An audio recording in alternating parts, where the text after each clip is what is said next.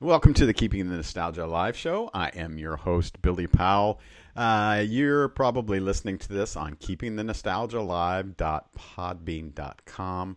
That's Keeping the Nostalgia Live, all one word, .podbean.com.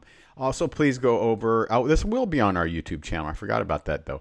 Also, go to Keeping the Nostalgia Live show on YouTube and subscribe to our programs. We do a lot of video, and also my stuff gets transpired to YouTube also within audio also, although there may not be any video or pictures with it. So keeping the nostalgia live.podbean.com for our audio podcasts and Keeping the Nostalgia Live show on YouTube.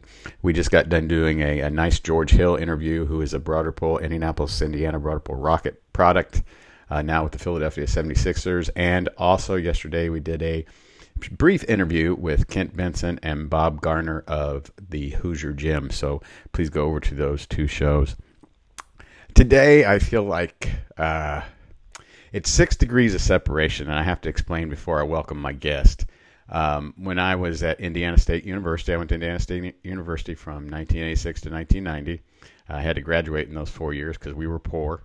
But my sophomore year, I met a gentleman who was a roommate of another friend of mine, and we ended up being roommates our senior year down at Lincoln Quad there at Indiana State University, and that was Terry Nante.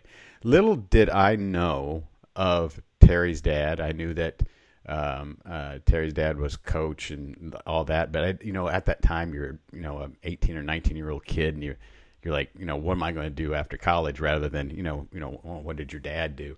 And of course, one thing leads to another, and I'm a huge proponent now of keeping the nostalgia alive and talking about basketball, baseball stuff from the Hoosier State, and just documenting the past so the future remembers. And today I get the pleasure of interviewing Tim Nante. Tim, thank you for that long, heavy intro, and I appreciate you taking some time with us and helping keep the nostalgia alive. Well, thanks for inviting me, Billy. And it is, a small world as to who knows who. And it's like you said, back then you're more interested in getting out of college and getting a job rather than doing what you're doing now.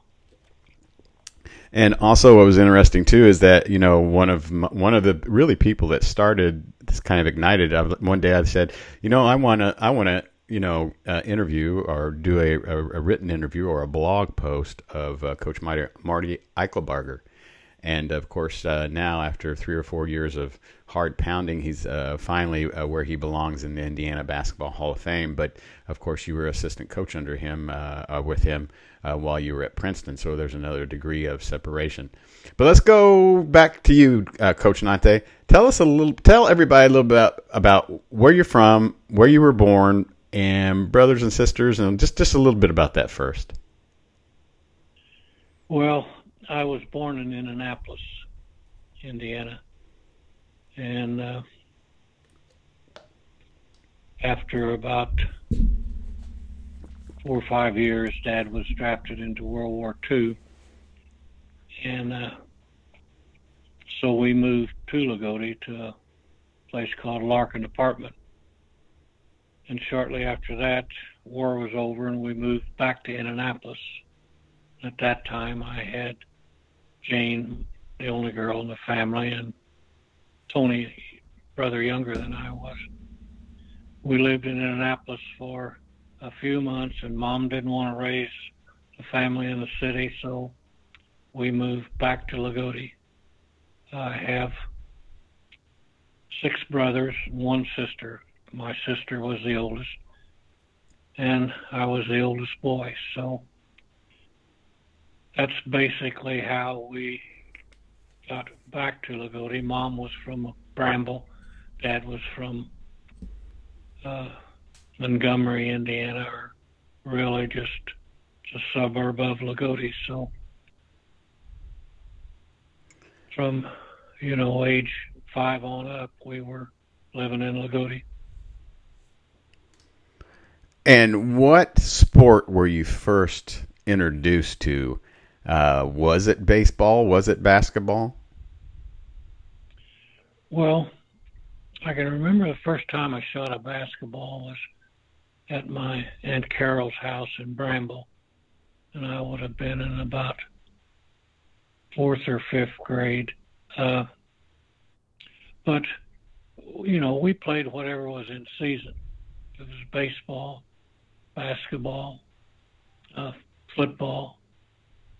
That was the primary sports, and it kind of went from there. As far as organized sports, uh, got involved in Little League when I was 11, and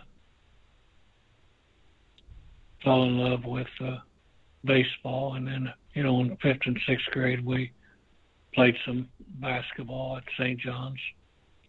Didn't have football, but we'd play football on Sunday afternoons with neighborhood kids and so forth.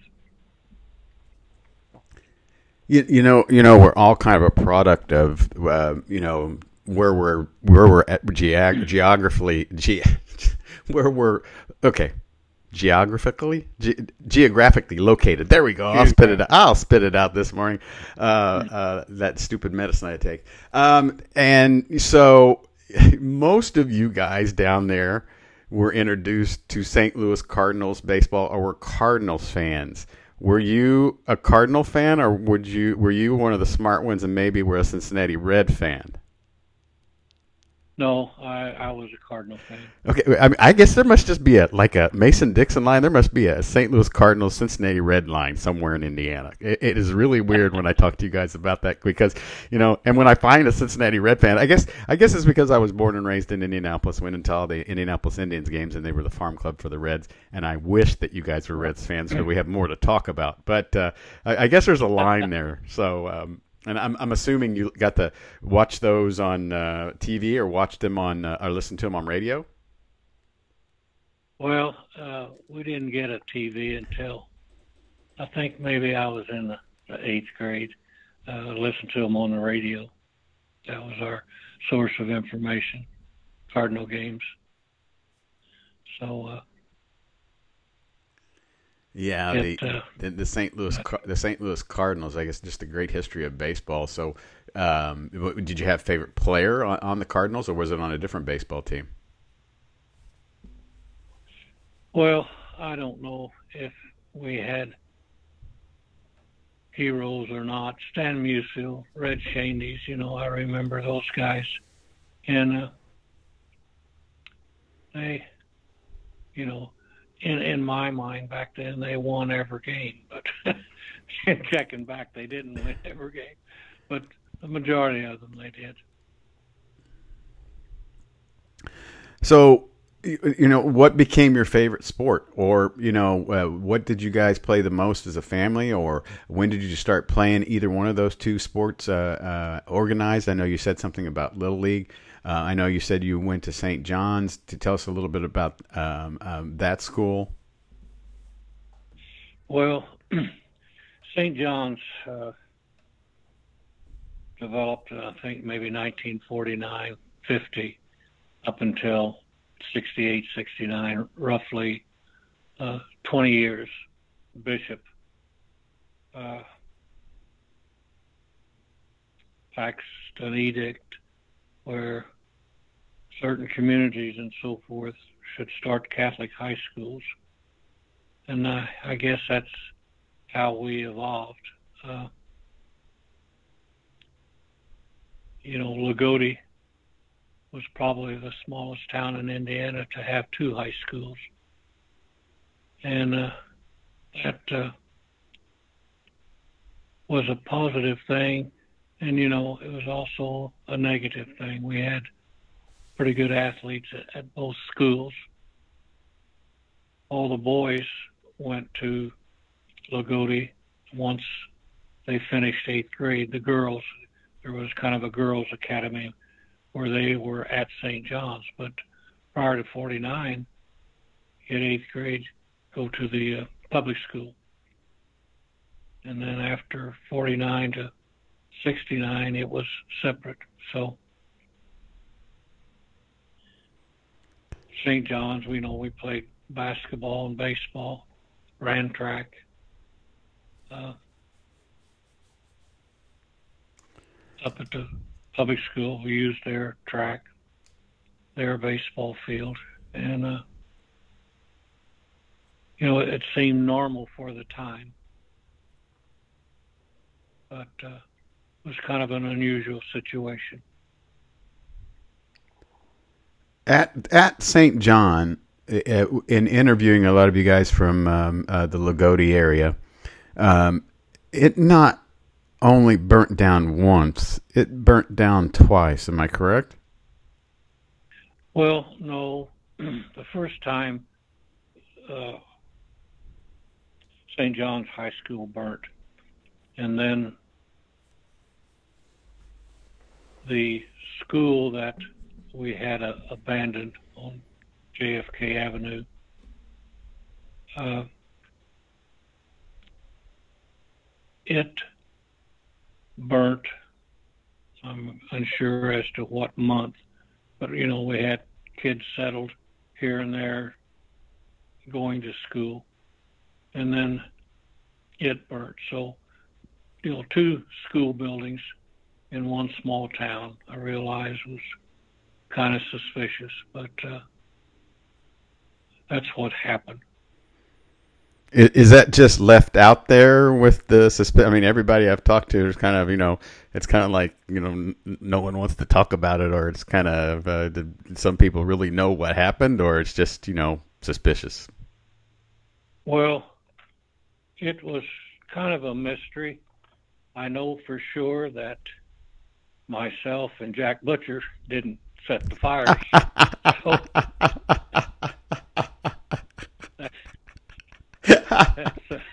that's a for sure. But it happened. Okay, that's all I wanted to get out of you. You and Jack didn't start the fires. That's classic. Well, there were all kind of rumors floating around, but we didn't. So once you get to high school, what sport do you become pretty good at, or is it just something that you do? Did you run cross country to stay in shape? And of course, you played baseball. Of course, you played basketball. I mean, was it just one continual athletic situation when you got to high school? Our cross country was in September and October, running out to River Road, running back. Sometimes our coach would follow us in a car. Sometimes he wouldn't. That was our cross country. And then we had a basketball season. And then, we had baseball in the fall of the year. We played about maybe 10 or 11 baseball games, and then ended up with a tournament, which was basically what was the sectional eventually, and had, North Martin Davis County tournament held at Lagodi, and that was really popular. And then we went into high school basketball, and then from basketball went into track.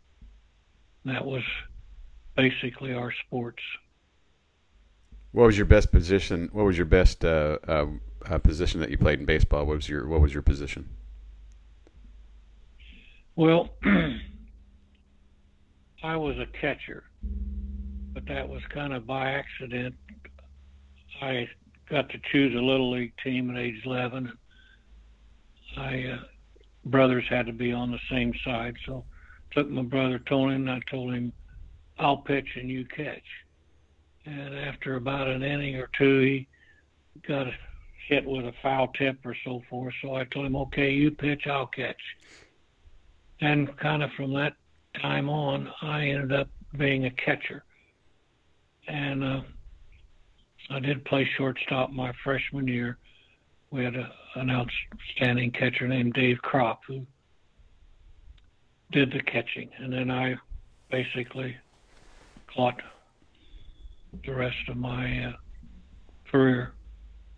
So, but, I think that worked to advantage. Being a catcher and coaching baseball, you're in charge. So I'm not saying that all catchers make the best baseball coaches, but it's a good carryover. Basketball, I was 6 feet tall. I played some center, some forward, and track. Gee whiz, we had to run the mile our freshman year. Sophomore year, we had to run the mile. Had a herd of turtles running the mile, trying to think of ways we could turn an ankle. And after several minutes, we'd be almost finished, so we would finish that meet. And I told our coach, Jim Watson, that I could beat Skipper Ackerman in the 100 and 220 dash my junior year and so forth. And he finally set up a time where I could run against him, and there was no way on earth Skipper was going to beat me in that 100. And I beat him, and then I beat him in the 220, and after that I never had to run the mile anymore. So that's how I got out of running the mile. What was Indiana high school basketball like? Did you kind of take it in what was happening in the state, or was it more about the local paper and what was happening in the Lagodi area? And tell us a little bit about the game of basketball while you were in high school. Well, as far as I'm concerned, that was Indiana's heyday of basketball from, be 57 through 60 when I was in high school and years after that. I mean, I couldn't wait to get the Washington paper, and I couldn't wait to get the Sunday Evansville paper and so forth. Evansville had a tremendous sports section, covered areas, schools, and not only the city schools but the area schools. So it wasn't just a secondary event for us. It was a big deal. So you followed probably a little bit if you got that Evansville paper, Dave Shellhouse's career from Evansville North. Yes. And several other outstanding players down there. But there were a lot of what I felt were outstanding players, from our small high schools. What was your sectional like while you were in high school? Well, it was a bloodbath. Washington Hatchets were, the team to beat, and but Odin had a nice ball club in '59. So as I say, it was a bloodbath, and sectional was packed then, and that was a big deal to get to go to the sectional as a player and, beforehand. So it was a big deal. Buddy Graham did Buddy Graham or Larry Graham play for Odin at that time? Yes, Buddy was same class that I was in at St. John's. I knew Buddy. Nice guy, but Buddy could play. But Norm Beasley could play. They had several kids that made up that Odin ball club. So it wasn't a fluke. Tell me about the rivalries. What was there true? Because in Indianapolis, there really wasn't a rivalry. Well, there was, but it's not anything that was, really strong or really talked about, or no one really hated each other. In a lot of conversations with you guys from that area, I guess it was just passion about all sports and about where you lived, and your high school was the best, I'm assuming. Yes. It was. Lagodi and St. John's, we didn't play each other during the season. It wasn't scheduled. The only time we ran into Lagodi was in the sectional. And I think they played. St. John's won the first two games. Lagodi won the middle 3 or 4, and St. John's won the last 2 games. Seemed like we played each other 6 or 7 times. So it and it cut down on controversy. At times with your playing baseball, did you, and knowing how baseball, I think the first baseball tournament, I think, was actually like 69, 70, and then the Final Four was at 67. 67. Do you wish that it would have been more organized while you played in high school, like it became, or, that's just the way it is? Well, I think, my point in time was kind of a starting point for baseball and getting established. 67 was the best thing that ever happened in baseball, where we had a state tournament, and it's improved each year from that point in time. So the time that I played was kind of an introduction.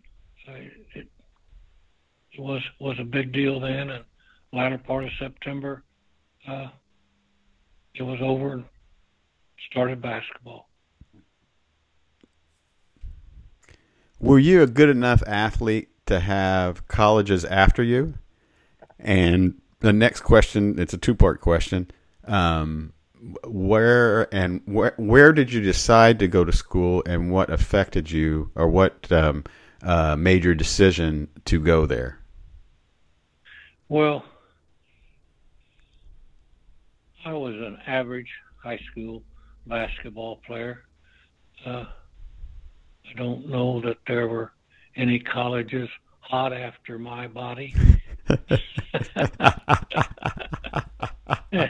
And, not to my surprise, I enrolled at Lockyer Business College in Evansville for about a month. It cost me $15 to sign up and to go down there. Then about the latter part of July, Dad came home and told me I was going to Indiana State. And I better get up there and get registered. So there was a college-age guy from Lagodi working at National Gypsum Plant. He took me up, and somehow I got enrolled and ended up at Indiana State. So that was my college deal. I decided, I probably want to coach. I did go out for the freshman baseball team, and I did make it. But after coaching several years, I know that most coaches, you don't have enough catchers, and I was a catcher, and so that's probably how I made the team. But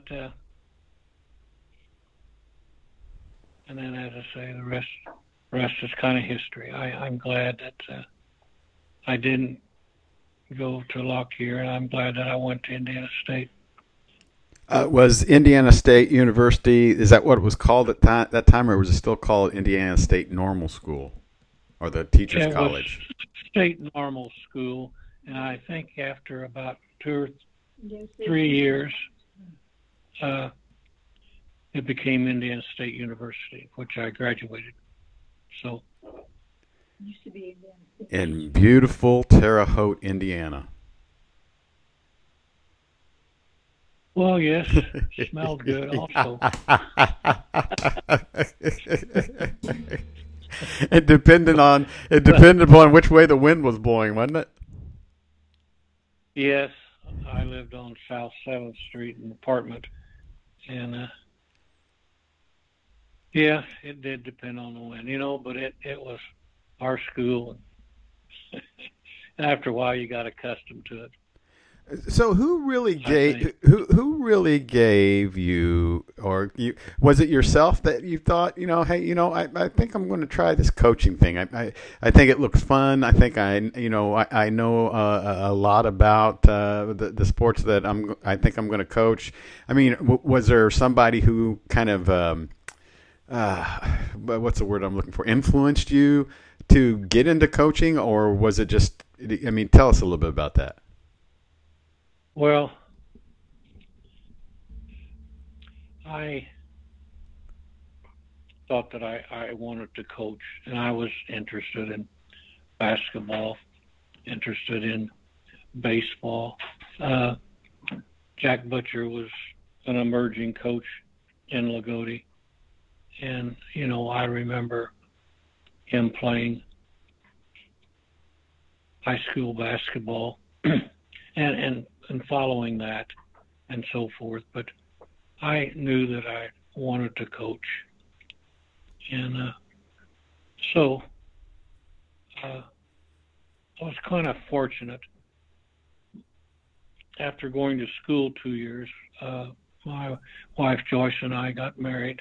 We were all set to go back to Terre Haute, and then a teacher resigned at Crane, Indiana. My dad had about 6 of us in the family, and had taken a job as school trustee, township trustee, along with his regular job at National Gypsum. And so went up for a week, and they couldn't find a teacher, so signed a contract for a clerk, and I taught 7th grade, coached basketball and some softball, and that convinced me that teaching was what I really wanted to do. So when the year was over, in May, Joyce and I headed back to Indiana State. And my first year at Crane, I had Jim and Jack Trout were in 5th and 6th grade, and they played on my 7th grade team. Brian Canada, I remember as maybe a 3rd grader, and his sister, I taught her in school, Karen, and she said that her brother Brian was a good little basketball player. And I remember him coming into the gym and shooting around, and he was a pretty good basketball player. So, as I say, I got an early initiation and a lucky initiation. It was the best year that I ever taught. So, that's, you asking about other people influencing you. That probably influenced me more than anything else. So are you still at this point in time, after you get your degree from Indiana State, are you still teaching at the same spot? No. No, I just taught there 1 year, 62, okay. 63. And then when I graduated, I was hired at Lagodi, but Lagodi was undergoing consolidations. And so I ended up in the junior high school at Lagodi in 65, 66. And everybody was coaching in a lot of positions. So Jerry Hieronymus had coached the 5th and 6th grade, and he got out of it. So I organized the 5th and 6th grade. We played every chance we got, being at halftime of the JV game or halftime of the varsity. And we practiced, quite a bit. And I never did really lose contact with the 5th and 6th grade all the years at Lagodi. Someone had to organize them and get them lined out. But then the next year, Ira Clark got out of the 7th and 8th grade, and I took over the 7th and 8th grade, coaching them for 2 or 3 years. And then 68, 69, I became the JV coach.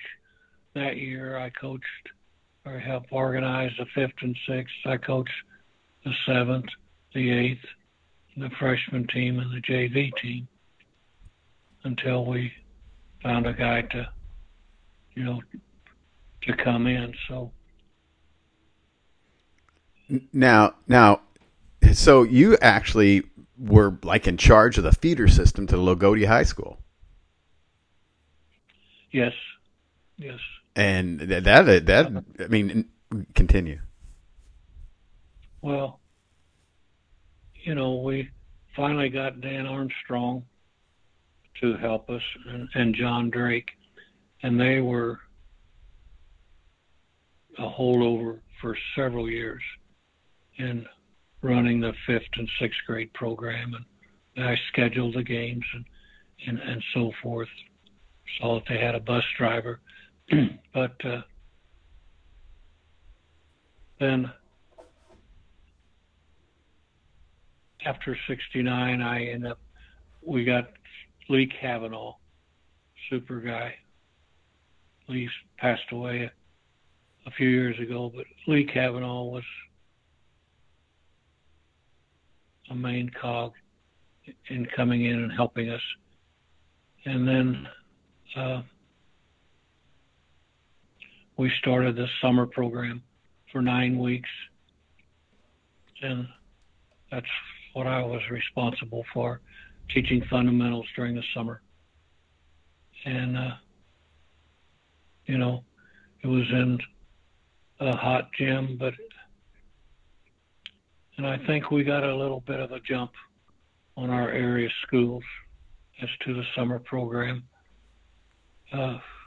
9 weeks was a long time, but that's the way it was.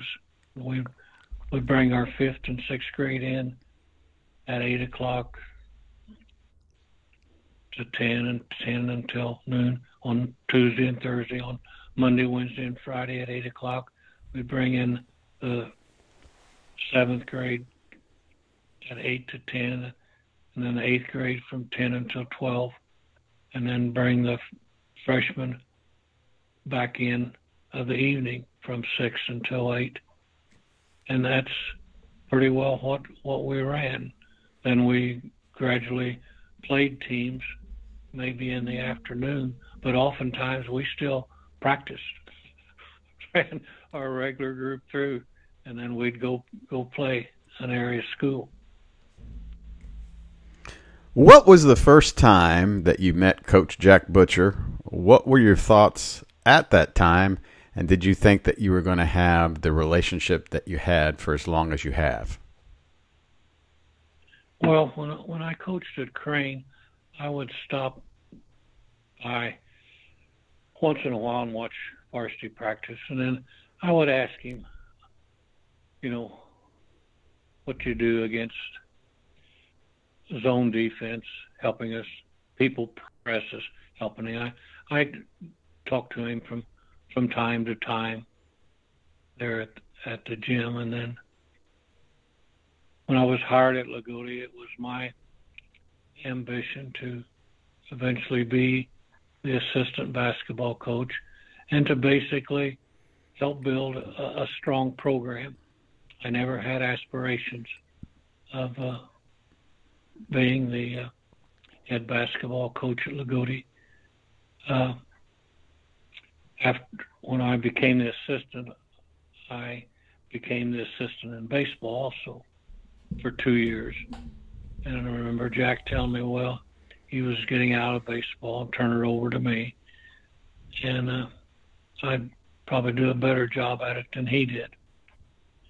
So along with, building a baseball program, although the baseball program was still very good. Jack had baseball for 9 years.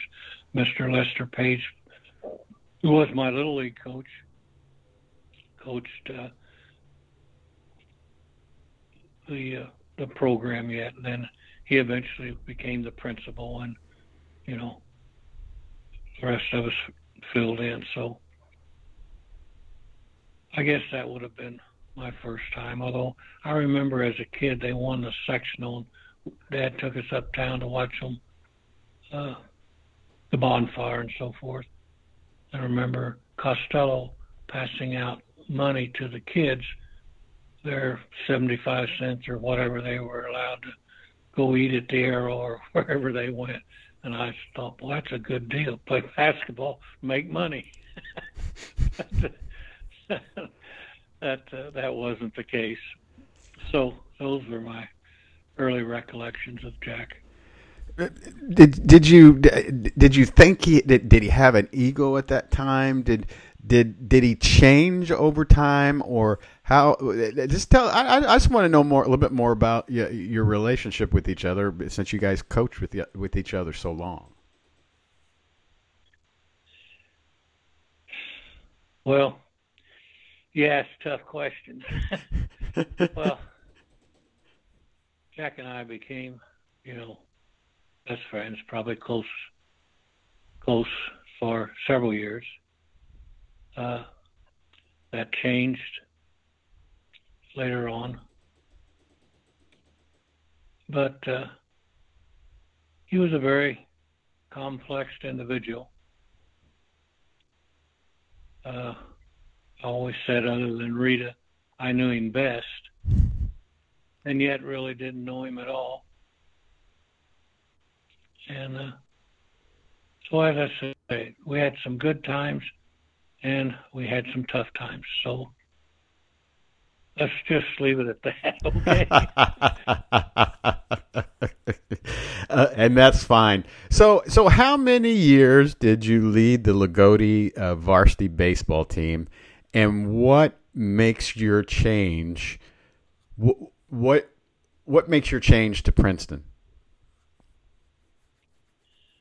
The last part of my statement, some tough times. Mm-hmm. Well, we, I guess 11 years is how long I coached baseball. And we were competitive. We won 9 sectionals, 3 regionals while I was there. And my chance to go to Princeton was for their baseball job. Always felt like I would have maybe left Lagodi for a chance to coach at Jasper or at Princeton. And Princeton opened up, and I got a call from the superintendent, asked me if I was interested. And I went down. But a couple years before that, superintendent at Gibson Southern called me. I went down for an interview, but on my way back to Princeton, I went over to Gil Hodges Field, climbed a fence, walked around it, and went on back to Lagodi. Maybe we'll talk about Gil Hodges Field later on, but it was a nice old ballpark, beautiful ballpark. So I ended up going to Princeton. First couple years, I helped with the girls' basketball. I had helped with Lagodi girls the last 2 or 3 years that I was at Lagodi. 82, 83 was when I left for Princeton. So, before we get to Princeton, tell me what's the hardest part about coaching basketball, and then how do you have to change that, or what's the hardest part about coaching baseball? Or for example, you have someone who's really good is on your basketball team and also plays baseball, but you have to make changes within each game. Well, I don't know what you mean by that. They have fundamentals, and teaching fundamentals of baseball and to teaching fundamentals of basketball, the mental approach and so forth are all about the same. It's about competing. And I don't know that I distinguish, you play basketball, I go at you this way, or you play baseball. They're out for baseball, they're going to work fundamentals. That's all there is to it. They're in basketball. We're going to work fundamentals. And I don't know that you have to distinguish them. In our summer basketball program, we work fundamentals that first hour or so. And, and then we would scrimmage a little bit. But start with the ball with your right hand, then your left hand, crossovers. We went through drill after drill after drill. And the kids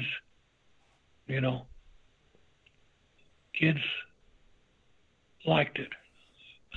I actually realized they liked it at the time. That's what it's all about. Okay, so I have another question for you, or maybe you can agree or disagree with me. It seems like it would be you did so well with both within the game of basketball and the game of baseball, and I'm like, how can you juggle these two great sports? And so let me give you how I think it is. Basketball season is fantastic. Basketball season is going on. Like right now as we speak, the NCAA tournament's going to be this weekend, and the finals and the Indiana High School Basketball Association finals are coming this weekend. But also today, baseball starts. So it's almost like do you feel like it's almost like there's almost like a switch on your mind where it's like, oh, basketball is the greatest game ever invented, and boom, oh no, baseball is here. Let's go. Well, basketball never really ended at Lagodi, so we didn't have a stop-start to it. Baseball kind of interrupted the basketball, a little bit, but it's like my year was really busy. If we could start September, we had kids coming in to shoot.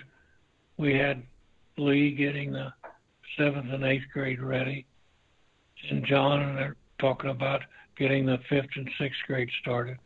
And so we kind of had basketball. And then basketball real season would start. And then basketball would continue even after they got beat in the tournament. Kind of not as intense, except with Jack. He could be as intense in July as what he was in January. That was how he was wired. And looking back, he had a hard time coming down after this season because he put so much into the season. And then we would have baseball. And then when baseball was over, we would start the summer program again. And so that was my life for, 11 or 12 years. We get maybe a week and a half off before school started to catch your breath. And then you were right back into the grind. As a varsity baseball coach in everywhere that you coached, did you also want to have input, or had to help with the scheduling and the umpiring and all of that? And was that kind of a pain, or did you enjoy all of that? I enjoyed all that. At Lagodi, Jack was the athletic director.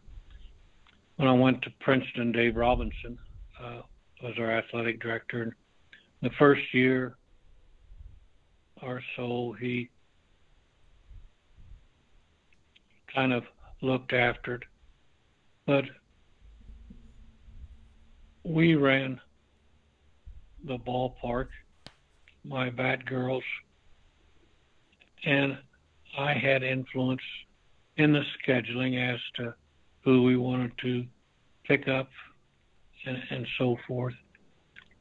And then, as I say, with the baseball at Princeton, as soon as the season was over, American Legion baseball was real big in Princeton. After 2 or 3 years, I started the Legion program, and I ran it for 13 years.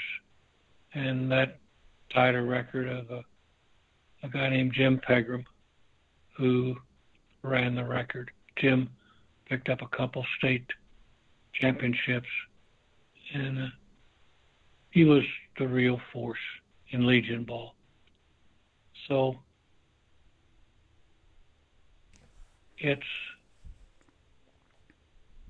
I don't know, that's the way things are now.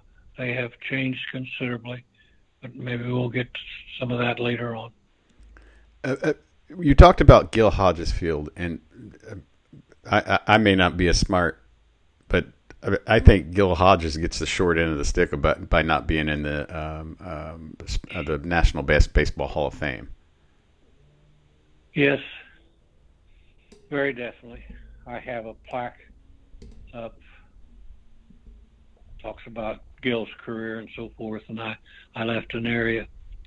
As I understand it, in December of this year, he has maybe a shot of getting in.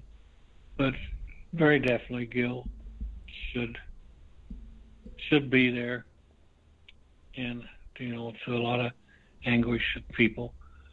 Gil was born in Princeton and lived in Princeton until he was 7 or 8. Then his dad took a coal mining job over in Pike County and lived the rest of his career there. Gil came back to Princeton to play Legion baseball in either 41 or 44. I'm unsure. And, he played a lot of exhibition games at Gil Hodges and in the area. Gil Hodges Field was built in 1933. And I have a pamphlet about it and so forth that I'll send you. And it's just a crime that he's not in the Hall of Fame. But there is a lot of social injustice in the world. So maybe this is one of them that we've got to live with.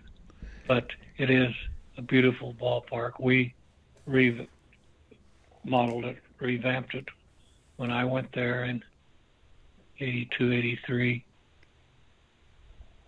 for several years. And then the school finally bought Gil Hodges Field from the town, and they're in the process of revamping it. In phase 1, they're pretty well finished with, and then they start phase 2 sometime later in this year to make it look really nice. They've gone to an all, I don't know if you call it turf anymore, infield, but they have changed it. So,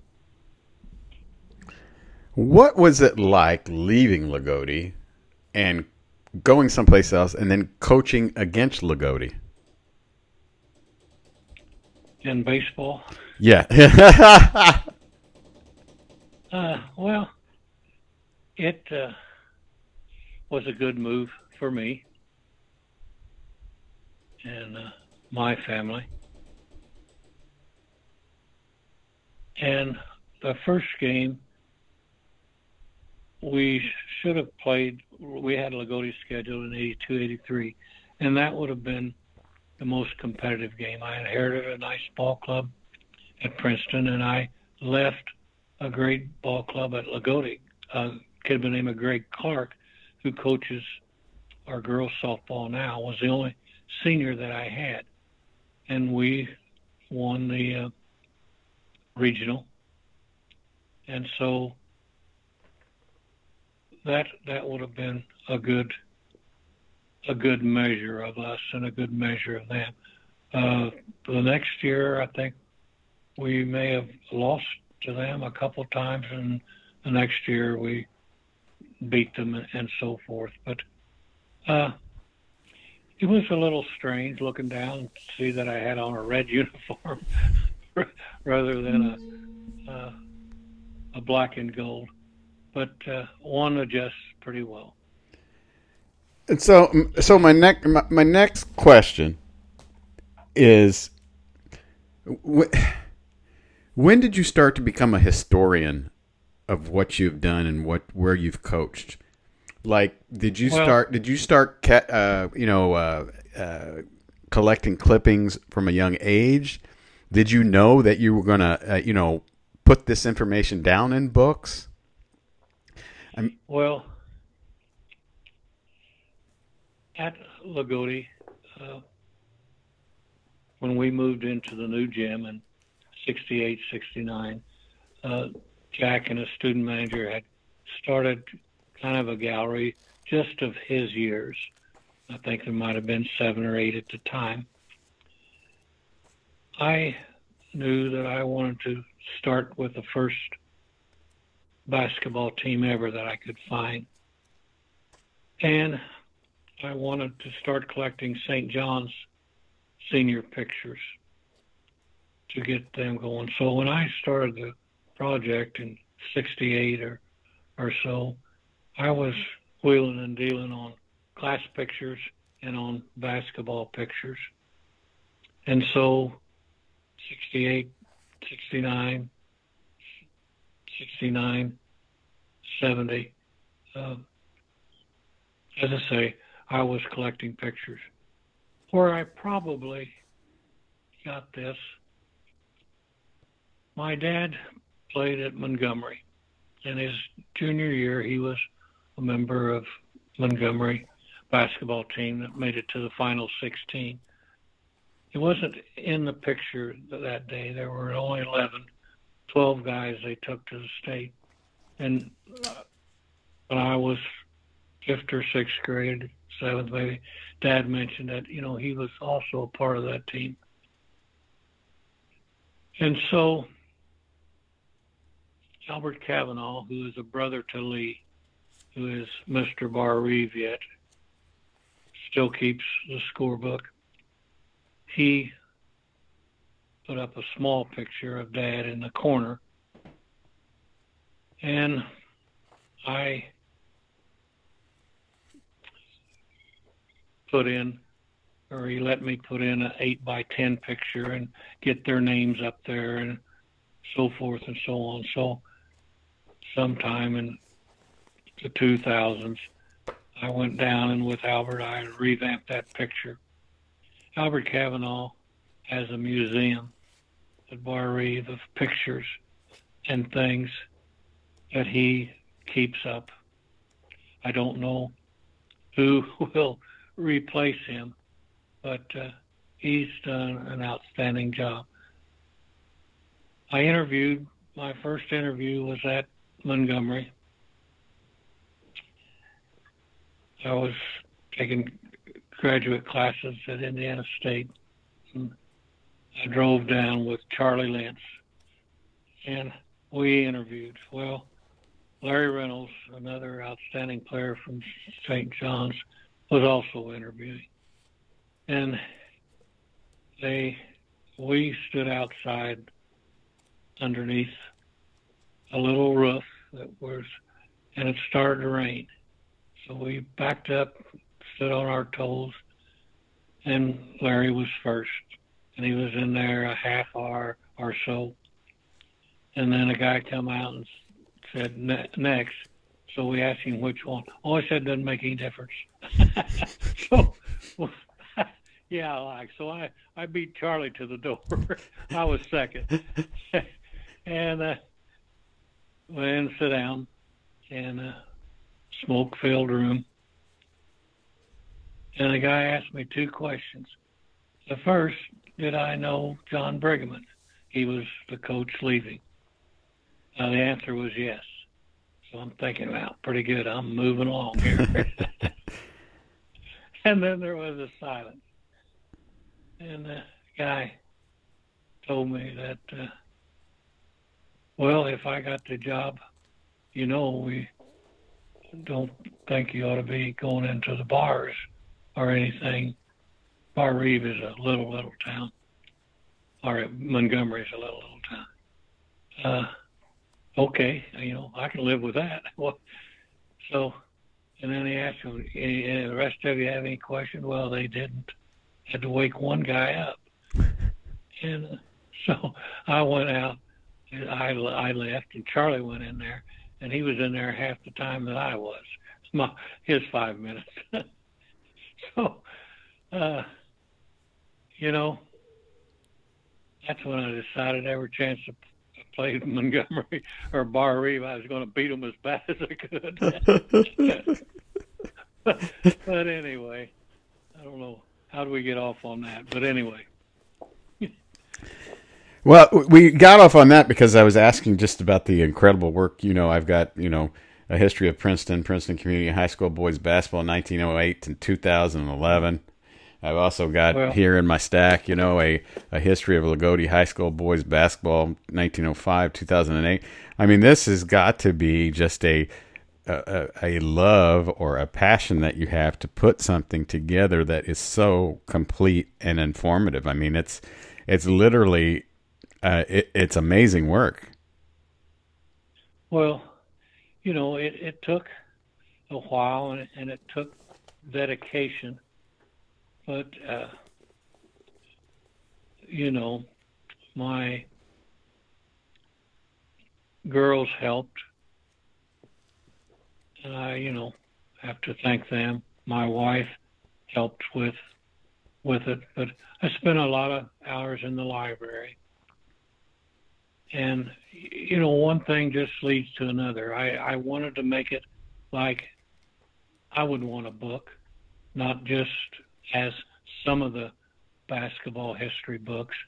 And as I say, guys that helped me so forth, John Mullen was a big help, Justin Bird, Scott Wagner, and then with my Princeton book, Bob Watkins, Melinda Turpin, and John Mullen helped somewhat with the Princeton book. And then, as I say, we have a history of Patoka, Hazleton, Mount Olympus, and Princeton at an all-black school up until 1950 or so. But there's always someone in the community that collects pictures, collects memorabilia, collects a little history. And so, I would talk to them. And it's really neat. I mean, when you got to drive all over Gibson County in different places to get a picture, and you have these people. I remember a guy over in Pike County had a ball picture, and he was on a walker. And I went into the room, and I swear that he got a little straighter in that walker and walked over and showed me a basketball picture that he was in. And, and talk about how much the Patoka Wrens meant to these people. I had several people, Dave and Marilyn Hudson, pretty well helped me with Patoka, Joe and Betty Bracken with Mount Olympus, with Hazleton, and Mount Olympus, Melinda Gilbert. She was a cheerleader there, and she pretty well headed up. I did the research and so forth, but she was fantastic. And then Bob Mead, a buddy of mine that passed away a year ago. And then on the Princeton, Lincoln, Stan Madison, Mary Madison, help me. So there's always people, and going to their house, getting a little information, seeing scrapbooks they'd put together. If that doesn't motivate a person to continue to research, nothing will. So you ask what motivated me. I think the different people motivated me. It got to be a really neat job, just a neat job. And it's so complete. I mean, it's like a whole set of Encyclopedia Britannica, which I just lost everybody because they don't know what that is anymore. All in one. Yeah. It is so complete and well done. Well, as I say, I mentally took each year to be my senior year. How do I,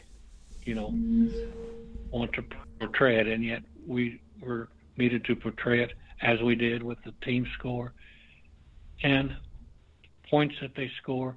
It took a long time looking up all the box scores. I had very few score books that I could look at and get them as close as possible. Score books are usually correct. The box scores that you get from the library and so forth, kids would take in the scores from the radio after a game. They'd get calls, and they didn't always get them right. And they 2 or 3 points short. Well, let's give them to so and so. Give them to so and so, and that's often how they would end up. So you have to be careful and not really rely. No, I agree with that. I did that for Broad Ripple football when I was there from '82 to '86, and I think I made one of the punters all state. Yeah. So that's. But anyway, it's like, with my Lagodi book 208, someone, maybe Larry Hembry, needs to get it updated. My Princeton book is 2011. Someone needs to update that. The pictures and so forth. At Princeton, I have over 700 pictures in our new gym. I have most of the football, I have girls basketball, boys basketball pictures. I have a wall of fame for other kids and other teams who've won a sectional. And I still try to get pictures up of kids who've made all conference at least a couple times. And so it kind of keeps me busy. Were you surprised at how well they did once you got them done? Was the process of getting the book put together longer than the process of getting all your stuff together? Well, that's a good question. I say they're about equal. I mean, whenever you're researching box scores from Patoka, Hazleton, Mount Olympus, and so forth with Princeton, I put the Princeton books all out by 2011, 2012. And Lagodi book I put out. St. John's was the first one that I put out. I don't know if you received that copy of. Not yet. That I made. And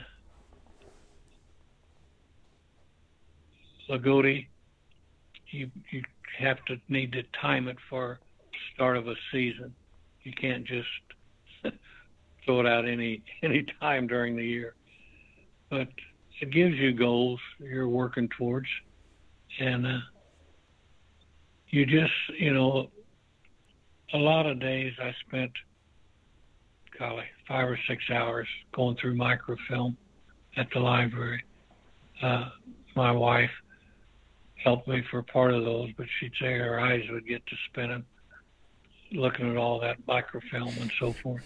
But I just focused in on it. I need to look away while you're spinning the microfilm and then come back. And as I say, you have goals and you just do it. That's all there is to it. You do it. And what great 6 degrees of separation. Going through the Princeton book, Rob Kirchhoff, who played for you in basketball. I don't know if he played for you in baseball. He worked for me. John Lofton also was a quarterback down there for a couple years, worked for me. So just a great 6 degrees of separation and fantastic stuff to look at and just have memories. But what a fantastic job you've done on all your publications. Well, Rob wrote an article on, our coach who was here, and John Lofton played some baseball, probably his freshman year. Maybe those were all good kids. Rob played on my JV team my first year. Jim Jones talked me into getting back in basketball in '84, said he wasn't going to go anywhere, so forth. Well, I got back in basketball. Jim had our first undefeated season in history. And the JV team, we finished 20-2. And then he decided to go to Terre Haute North. So, superintendent told me I could get out of basketball if I wanted to. This was before, but needed to. I needed to stay in and get the new coach acclimated.